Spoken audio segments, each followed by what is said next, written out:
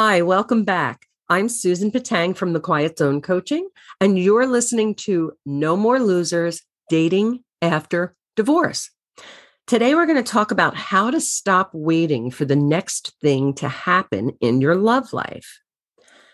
I was actually going to talk about something else today, but I was out driving and I was going to meet my next client, and I realized that about 10 minutes had gone by that I didn't even remember. I was so focused on thinking about that client that I drove on autopilot. I couldn't remember anything about a whole stretch of road. I wasn't being mindful. And not only is that dangerous, but it's also wasted time. Think about this. Every minute we spend focused on something other than the moment right now, what we're experiencing right now, that's wasted. It's gone. We will never get that time back.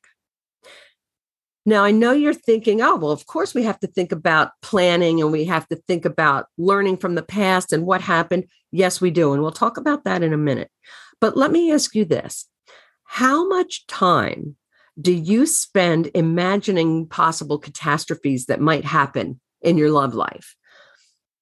Is your partner going to cheat on you? Are they going to leave you? Are they going to make you unhappy in some way? Are you worried about something that they might do or that they'll find out about something that you did? Are you always focused on whatever the next thing is that might happen? Or conversely, maybe you're spending a lot of time thinking about things that happened in the past. You might have had your feelings hurt and you might have made mistakes, or they might have made mistakes and you just can't let it go. And you keep rehashing it over and over in your mind and you relive it over and over in your mind. Okay. I want you to consider something. We spend 100% of our lifetime in this moment right now. Think about that. Doesn't it make logical sense to not only focus on this moment right now, but to make the best out of it that we possibly can? And like you were saying before, I know you were asking me this question. That doesn't mean we shouldn't learn from the past or plan for the future. It's not healthy, productive, logical, or even fun to actually live in those places. You cannot go back to the past and change it. You can learn the lesson from it. And then going into the future, you can remember not to do that again or to watch out because somebody might do that to you again. And you want to plan for your future. I mean, of course you have to plan, but the problem arises when you spend all your time there. You want to focus on this moment right now and what's awesome, wonderful, amazing, positive, or something that you can be grateful for in this moment. And there is always something. I promise you, there is always something. Even in the very worst of times, you can say, well, you know what? At least I survived it. Or I know now not to do that again.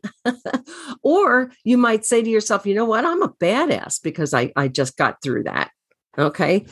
So how do we go about training ourselves to be mindful and positive and grateful and learn how to find the awe and wonder and amazement and love in the world right now?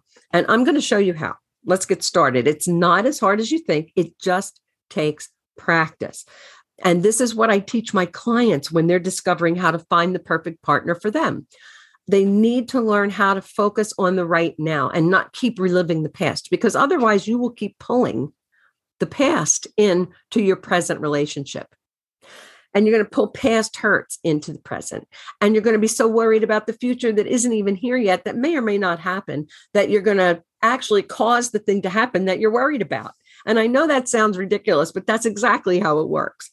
By the way, if you should have any questions about any of this material, how it works, or how you can find the perfect partner for you, you can go to www.thequietzonecoaching.com.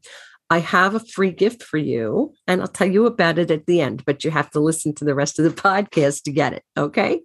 So let's get started. The first thing that you need to learn is how to observe. I want you to observe your environment. I want you to notice how your body feels. I want you to be aware of the emotions that you're experiencing, what's happening around you. Experience your life, immerse yourself in it. No judgments about what's good or bad or indifferent. Just notice. And here are a couple of fun things that you can do to learn how to observe. You can notice every time you step on your left foot. You can look at your normal day-to-day environment through the eyes of someone who hasn't been there before. Imagine what it would be like if you were somebody who had never been to your house before. What would they see? What would they notice? What would it look like? And the third thing is to either wear your favorite perfume or your favorite piece of jewelry or favorite piece of clothing.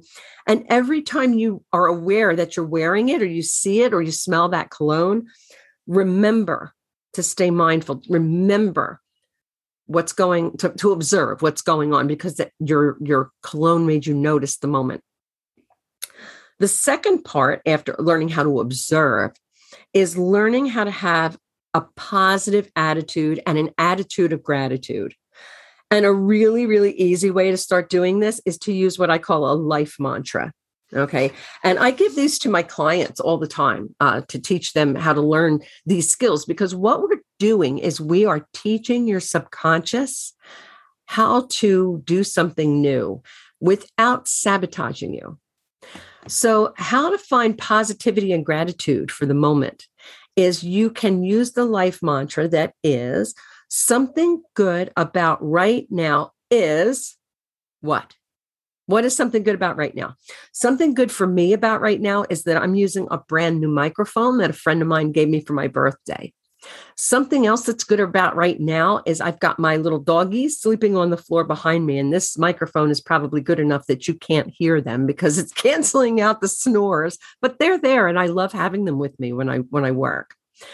You might have different kinds of life mantras, and it doesn't have to be a huge hunk and wonderful thing. It can be little small things like, hey, I made it to work on time, or I got everything done on my shopping list.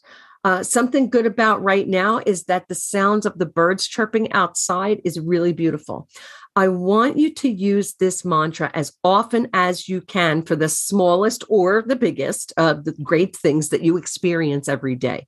Here are some examples that you can use. Something wonderful and awesome about right now is the clean tap water coming out of the faucet.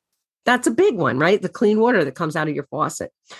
Something good about right now is having this amazing car to drive. No matter how old and decrepit it might be, it's still getting you where you need to go, isn't it? So that's something good about right now. Something good about right now is that my shirt is super soft and comfortable. I was really smart to pick out this shirt to wear today. Something good about right now is that the sun feels great on my skin.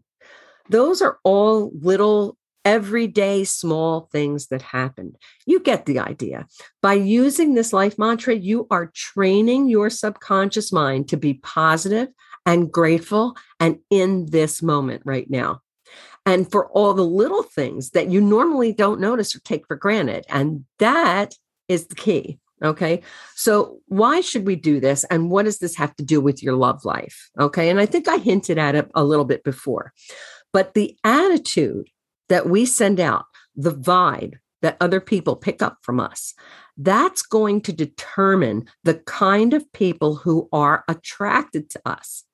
If we're sending out vibes of neediness and anger and distrust or desperation, potential partners who recognize and are familiar with that kind of attitude are going to start swarming. So the result you're going to end up attracting people who are going to keep you in a codependent relationship. You're going to attract psychic vampires. You're going to attract users. You're going to attract bullies. But if you are sending out messages, a vibe of positivity, gratitude, awe, wonder, and amazement of the miracles of everyday life, all those little things that we said that were something good about this moment right now, you're going to start to attract people instead who recognize and are familiar with those emotions and those attitudes. So which kind of person would you want to attract? It's common sense. Okay. You don't want to attract the ones who are going to be bullies and psychic vampires and users. You're going to want to attract people who are grateful and positive and who find wonder and awe and amazement in daily life, because they're going to be the ones that you have the healthiest relationship with. This is only one step to attract the ideal partner for you. What I want you to do is go to www.thequietzonecoaching.com/services and pick up a perfect partner assessment. Here's the gift that I have for you, a perfect partner assessment. It's free. What we're going to do is talk about the top 3 things that are holding you back from finding the perfect partner for you, and the number one thing that you can start doing right now to find them. So that website again is www.thequietzonecoaching.com. And you want to go to the services page /services. I look forward to seeing you again or talking to you again next week. Namaste. Have a great one.